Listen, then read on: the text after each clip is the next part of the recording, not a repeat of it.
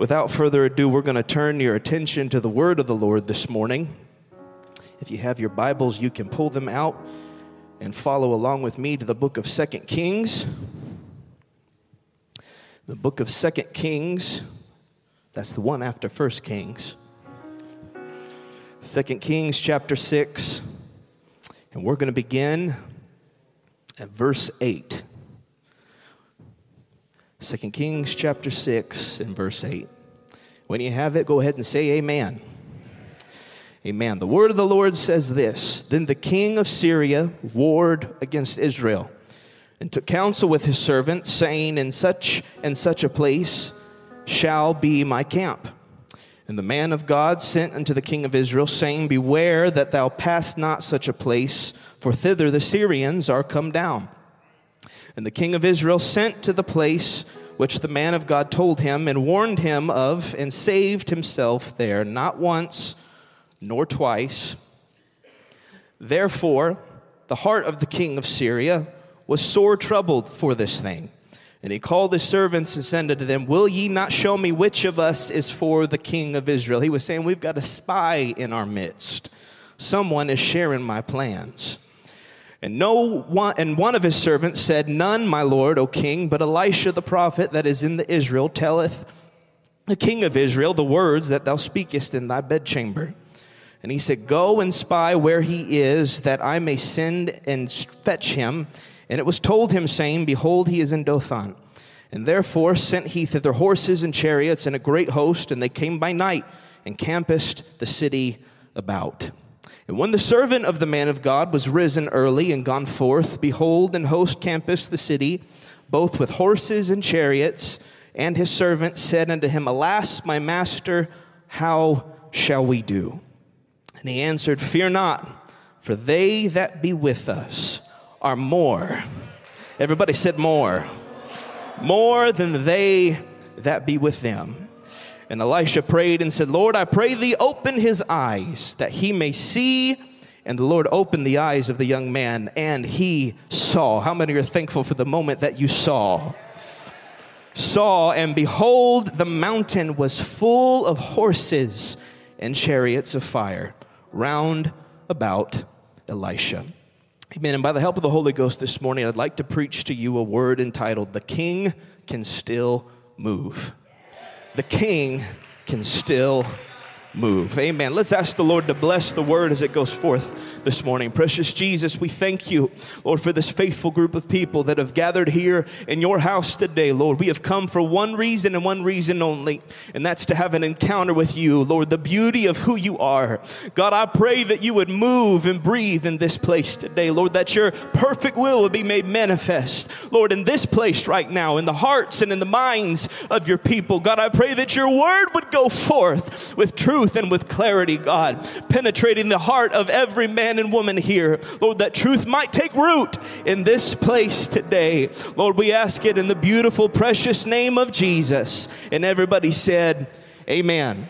Amen. The Lord bless you. You can be seated this morning. Thank you for standing.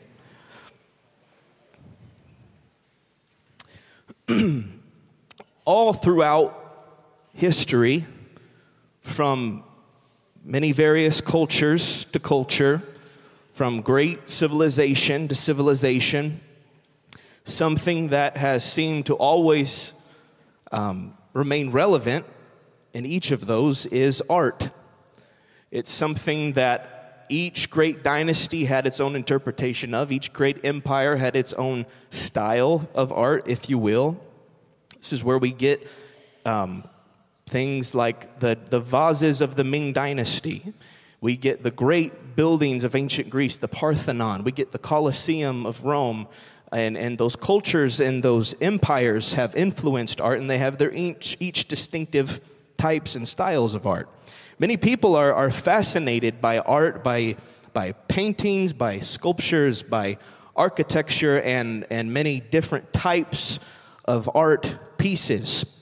We have art museums in the majority of our large cities. We have our own here in Cincinnati, where people can go and they can view works and pieces of art created by both known and unknown artists.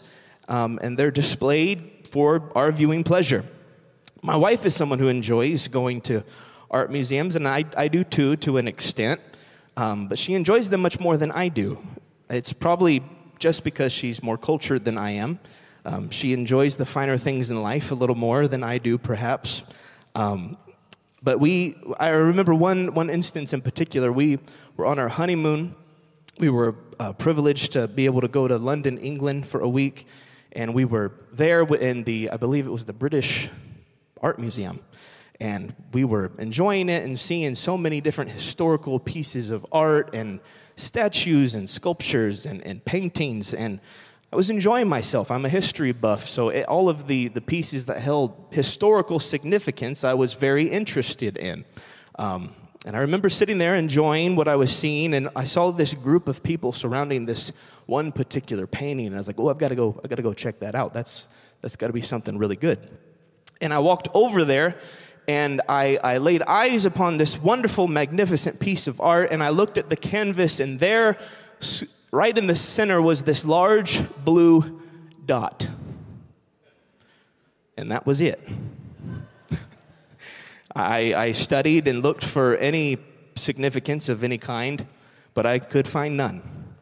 It was just a single blue dot. And people were studying it and asking themselves, I wonder what the artist meant by this. He meant absolutely nothing. It's a blue dot. I know they say art's subjective, but come on. It's a blue dot. But anyway, our art it's something that's been around forever, it seems. And each person, each civilization has their own interpretation of it. And in the 19th century, a particular artist by the name of Moritz Retz created a piece of art titled The Chess Players. The Chess Players. He originally created the piece out of brass. It was like a 3D sculpture type creation out of brass.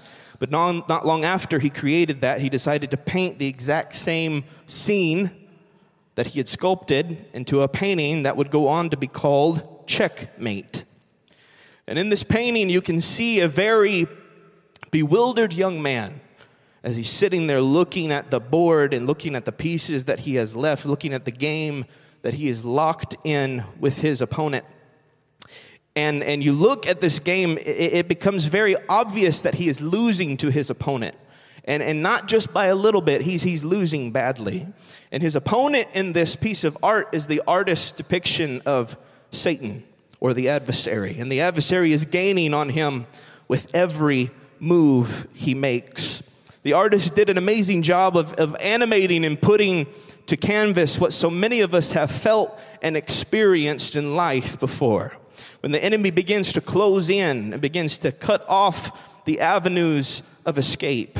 And with every move the enemy seems to make, he closes in closer and closer and seems to eliminate every slim chance that there was for survival. It's been said by many that life is a lot like a game of chess. And if you play chess, you know this to be true. Chess is a game of strategy. Every single decision that you make, every single action that you take is propelling and pushing you forward, whether to success or failure. And even the most well thought out strategy can go south in no time. The most perfectly executed plan of attack can ultimately end in your demise. And after you make a mistake in this game of chess or this game of life, how we wish we could simply go back a few moves and maybe go a different route. Once we see how things play out after our decision, we wish that we could go back and change a few things. Perhaps we wish we could reach back into history and then just change maybe a few small things, a few small decisions, maybe make a better choice or a better move, maybe avoid that harmful action that changed the trajectory of our lives so long ago. If only we could find a way to turn back the clock and just simply redo some things. Just have a little do-over. We could change the outcome that is set before us. But I'm here to tell you that's not how this thing works. That's simply just not something we are able to do. Nobody can reach back into time and change what has been done. Nobody gets a do-over in this life that we live. Once the move is made, once the action is taken, no matter how bad the outcome, no matter how much you regret the decision, the game must go on.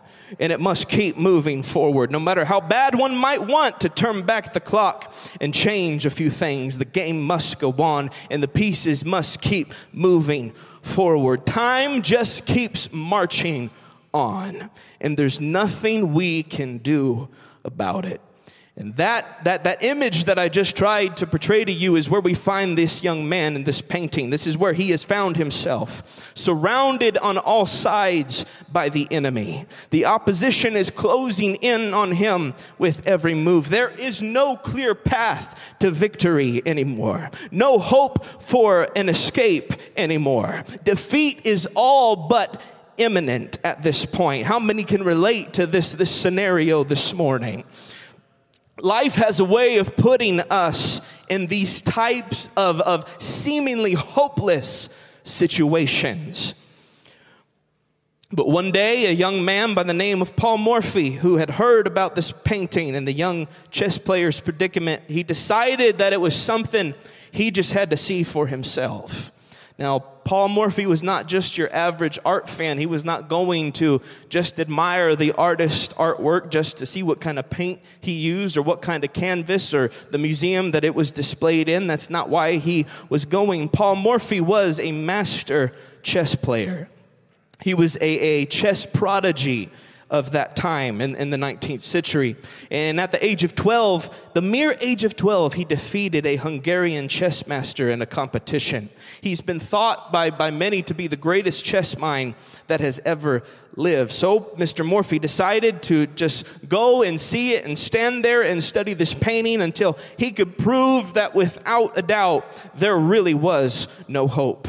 Till he could prove that there really was no path to victory, till he could prove that the young man was in fact without a doubt in checkmate, that there was no other option for him. And he wasn't the only one who decided to do this. Chess players and chess masters from all over the world came to view this painting, trying to see if there was any hope or any way out for this young man, analyzing every seemingly insignificant detail to us, but they would analyze it to see if there was a way out. And as Paul Morphy stood there analyzing the layout of the game and where the pieces were and what pieces were left and what pieces had been taken and seeing what there was left to work with and how everything was laid out, he began to process different strategies and different moves and possible outcomes in his head. And after some time of doing that, he shouted with a loud voice, "He's not in checkmate." And then all the chess masters and chess players around us said, what do you mean? We've all been looking here for hours, some of us days. We don't see what you're talking about. There's no way out of this situation. What do you mean he's not in checkmate? What move could possibly save him? And he said, oh, how I love his answer. He said, we overlooked one very important detail, and that's the fact that the king can still move. I said, the king can still move. I'm here to encourage somebody this morning. I don't care how bad it might look. I don't care how much you might be consumed by doubt. I don't care how weak your faith might be in the moment. I don't care how downtrodden you might be in this very hour. I'm here to remind somebody who's going through something that the king can still move. The king can still move. And it's not over until God says it's over.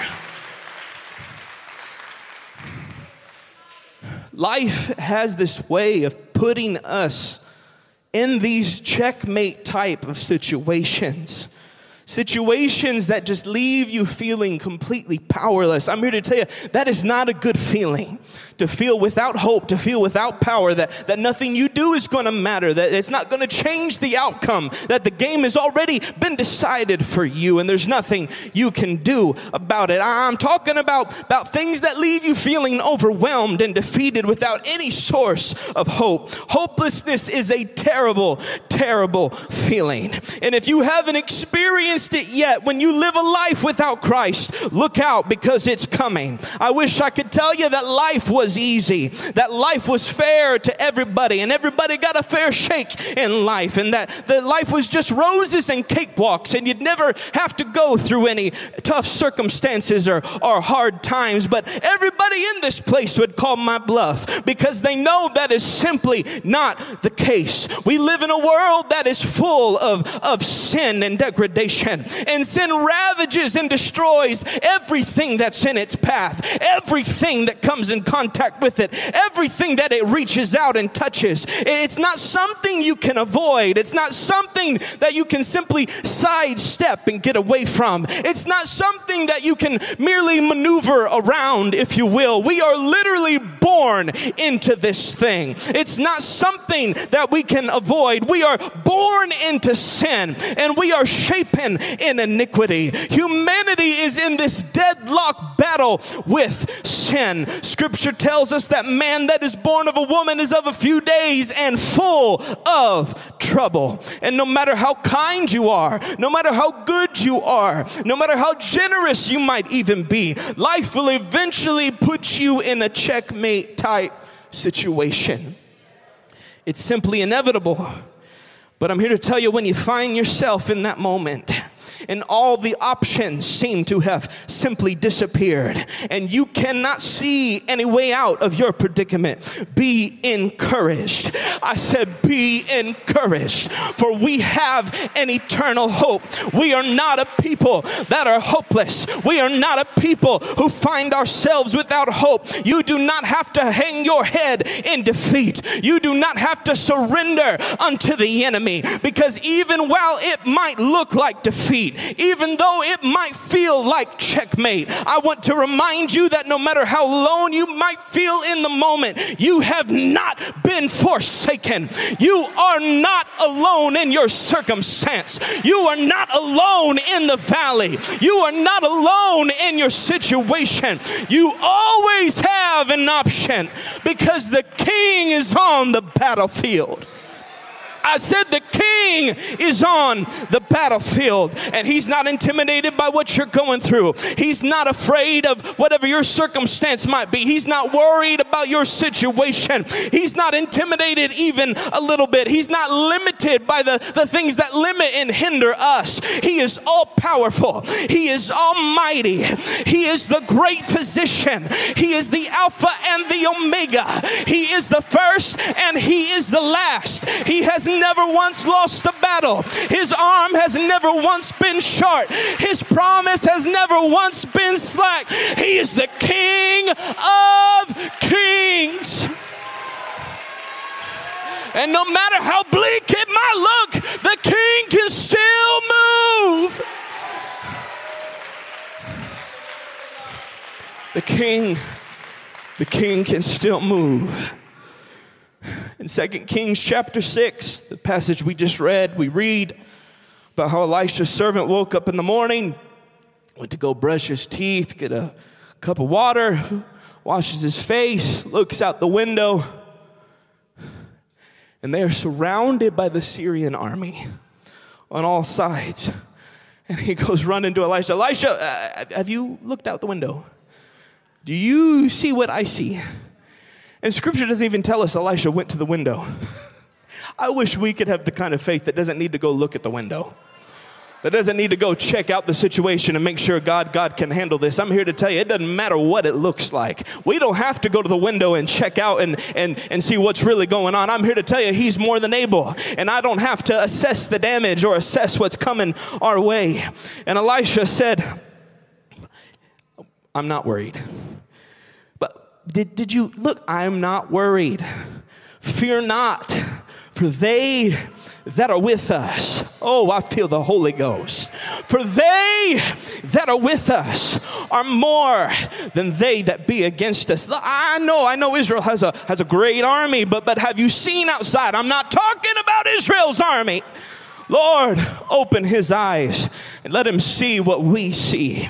And the Lord opened his eyes and he saw that the mountainsides were full of horses and chariots of fire.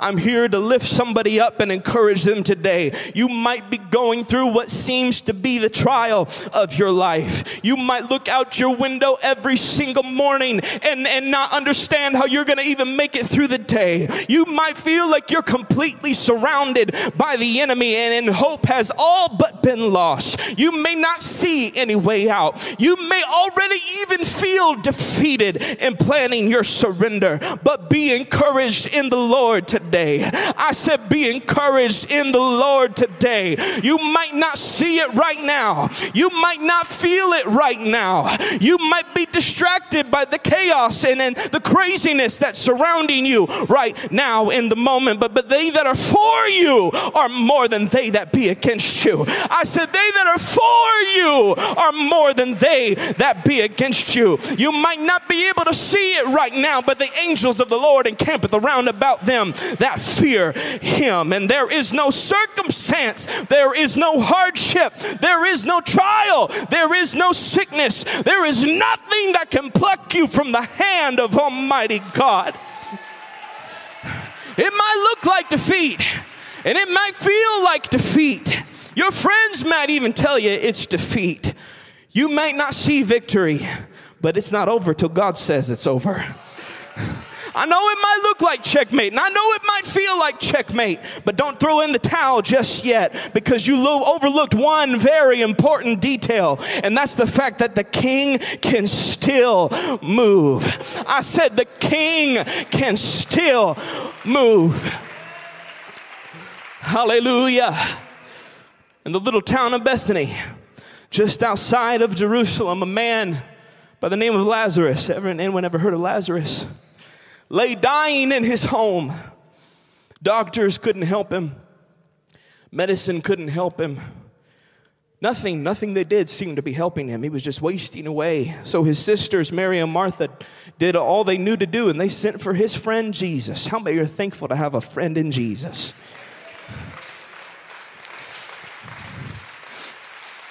But when Jesus hears the news, he reacts in a way that people wouldn't expect him to react. He says, "Oh, okay," and goes about his business. That's not how I would want someone to react if they were my only hope. I was sick and I was dying. But that's how Jesus reacted in the moment. He took his time. He tarried where he was for a moment. And during this time, Lazarus succumbed to his sickness and Lazarus died. Death, if you've never been around someone as they're dying or as they died, there is nothing that feels more final than death. Nothing. It becomes very clear that their spirit is no longer there, that it is final. Death has come, and we will see them on the other side, but in this life, death feels so very final. That's it. Game over. No way out. Checkmate. Checkmate. 4 days after Lazarus died, guess who decides to show up? Jesus. Scripture tells us that Martha ran out to him while he was still on the road, crying, "Lord, if you'd only been here earlier, if you'd only gotten here sooner, if you'd only been here when there were still options, if you'd only shown up when there was still a possibility, if you'd only shown up when there was still a glimpse of hope, then maybe my brother may not have died."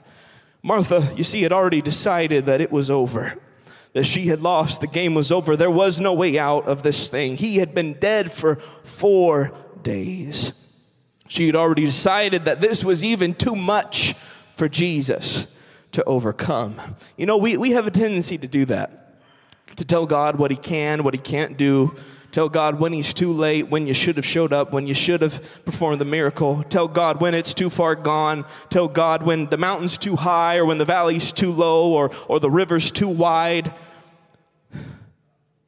Let me tell you something. Don't put a period where God's put a comma. Don't put a period where God's put a comma. This story isn't over yet. The story's not over yet. Jesus looked at Martha in the midst of her grief, in the midst of her sorrow and her doubt and her disbelief. She was just overwhelmed with it. And in the midst of her checkmate situation, he said, Martha, your brother's going to rise again. And she responded, oh, I know, Lord. We shall rise again in the resurrection of the last day. And Jesus said, no, Martha, you're not hearing me. You don't understand what I'm saying. I am the resurrection. I am the resurrection and the life. And he that believeth in me, even though he were dead, even though it was hopeless, even though it didn't look good, even though you couldn't see a way out, even though he were dead, yet shall he live. You know what he was telling Martha? He was saying, Martha, I know it doesn't look good, but the king can still move. I know you might not see it right now, but the king can still move. I know it looks like the game is over. I know you don't see any way out of this. I know it looks and feels like checkmate, but the king just showed up, and the king can still move. The king can still move. In the book of Judges, we find Gideon threshing wheat in a wine press. The angel of the Lord appears unto Gideon and says, O mighty man of valor. And Gideon does one of these. Gideon doesn't feel like a mighty man of valor. This is probably one of Gideon's lowest moments. But nonetheless, the angel of the Lord says, O mighty man of valor. Because the angel saw something Gideon didn't see. The angel of the Lord said, you will be the one to lead Israel to victory over the Midianites. So Gideon said, well, who am I to deny the angel of the Lord? I'm going to do what I can do. And so he begins to gather men together and begins to prepare them for battle and prepare Israel for war. And with his best efforts, he's able to scrounge up about 32,000 men. And you know, it's not enough. They're still very much outnumbered, but the Lord is with us. You know, we can overcome this thing. We can do this with the Lord on our side. Gideon feels pretty good about the situation. But as he's preparing, the Lord speaks to him and says, Gideon, you've done good work. Good job getting everyone here, but we've got a little problem. You've got too many men. What do you mean we've got too many men? We are outnumbered grossly. What do you mean we have too many men? Well, you see, if you're victorious this way, you'll vaunt yourselves against me, and you'll think it was your own hand that delivered the Midianites unto you. Your own hand hath saved you. I need you to go in there and tell everyone who's afraid to go home. Okay, Lord. So Gideon very reluctantly went in and told the men, all right, men, thank you for showing up, but the Lord has told me if you are afraid, you need to go home. And to his dismay, 22,000 men turned around and went home. Gideon's not feeling so confident anymore. They are now unbelievably outnumbered.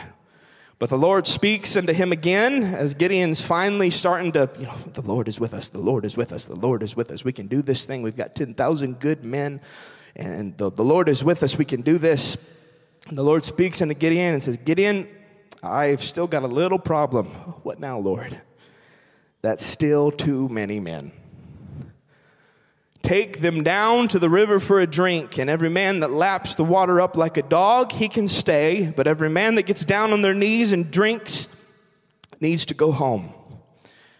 And to Gideon's horror, when he did that, took them down to the brook to drink, 9,700 men got down on their knees to drink water, leaving Gideon with 300 men. Checkmate, game over, let's go home. The Midianites won. There's no way we can be victorious with 300 men. And not only was he just left with 300 men, listen to what weapons he had. They had trumpets, torches, and clay pots. I don't want to go into war with a trumpet.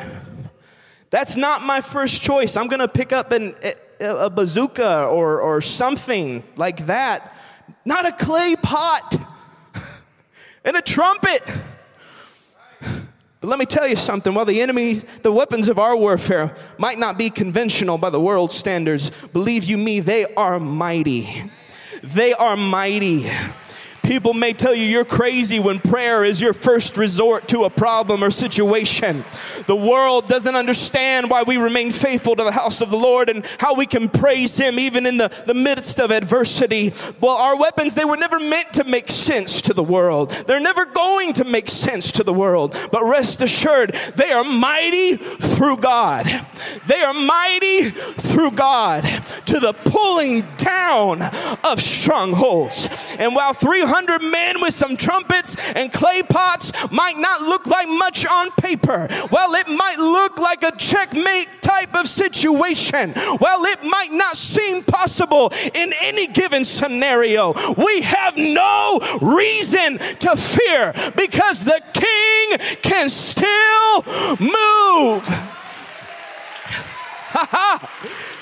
I'm here to tell somebody this morning, I don't care how bad it might seem. I don't care how dark and overwhelming it might look. Your sense of reason might be telling you there's no hope. You might be telling yourself it's over. You might look out the window and see the enemy surrounding you on all sides. You might not see any way out, but it's not over. I said it's not over. It's not over. You will not be defeated. The God you serve has never once been defeated. The King can still move. When you've lost all hope, it may be tempting just to accept things as the way they are, accept things as fate and just throw in the towel and be done. But don't you start telling God what He can and what He can't do. Don't you start stepping into the shoes of the Almighty and saying, well, this situation is hopeless. It's not your right to say when it's over. When the King is on the battlefield, He is the ultimate authority. We do not get to decide when the battle is lost. Only the King gets to make that decision. And I'm here to tell you, the King we serve has a pretty good track record. He's never lost. I said He's never lost. He's healed the sick. Oh, I feel the Holy Ghost in this place. I've seen Him move the mountains. But you don't understand, Lord. He's been dead for 4 days. I do understand that, Martha, but the King can still move. But Lord, you don't understand. I've only got 300 men against this great army. I know that, Gideon. I can see that plain as day. But the King can still move. But Lord, I just got a bad report from the doctor. I know you did. I was there with you. But don't worry, the King can still move. But Lord, they said it's stage 4 cancer. I know they said what it was. But I am the great physician, and the King can still move. But my marriage is falling apart. I know it is, but the King can still move. But I just lost my job, and the bills are piling up, and I don't know what I'm gonna do. The King can still move.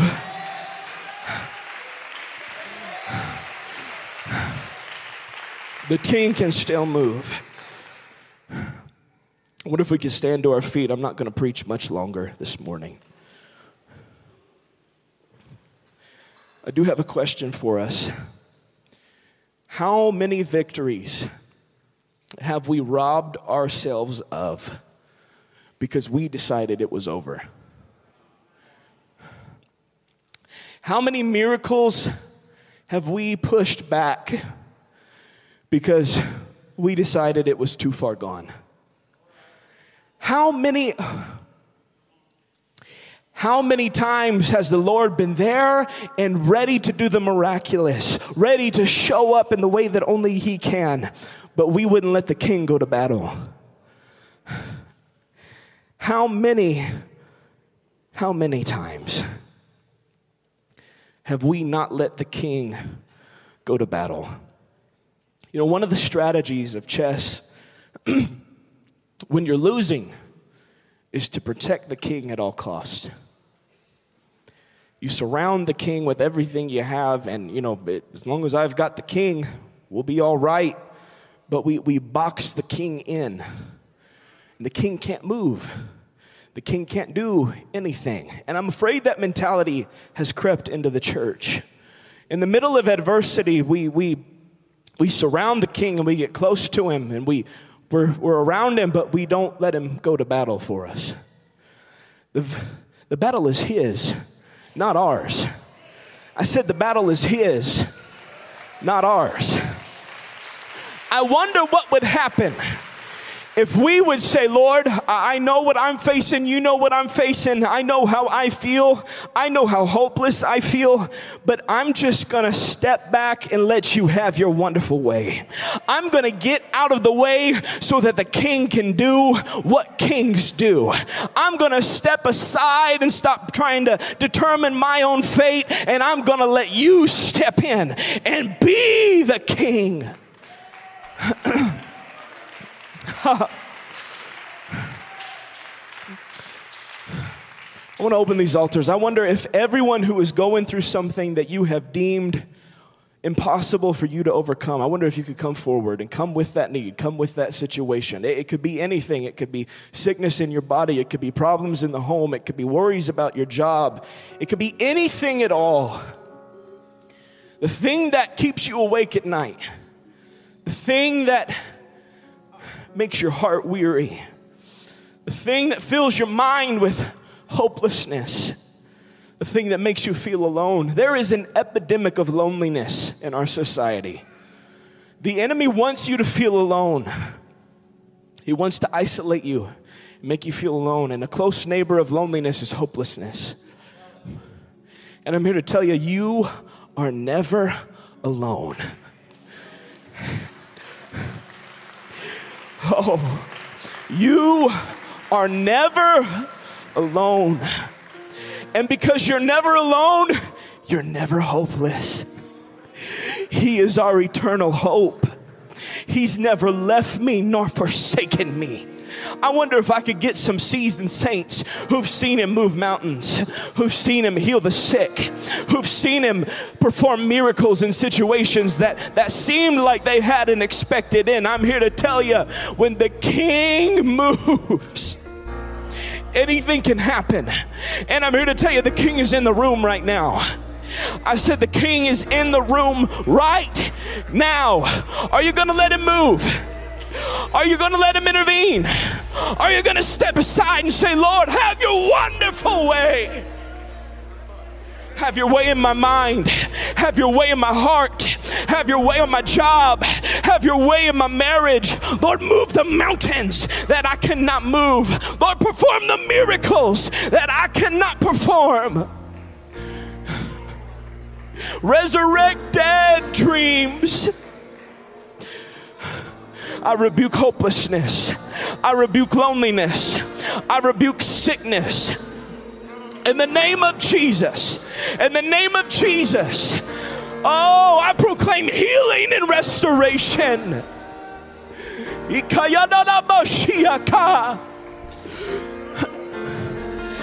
I'm here to tell you, the king can move. The king can still move. The king is in the house. Why don't you step out of the way and let the king do what kings do?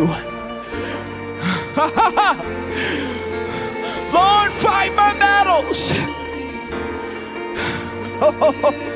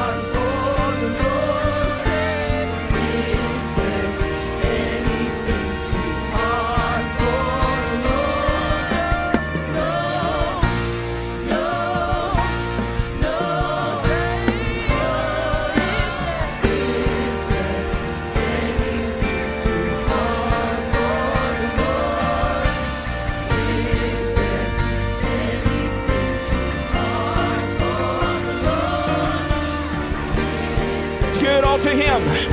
There's nothing too hard for him. There's nothing too hard for him. There's no mountain too high. Oh, give it all to him.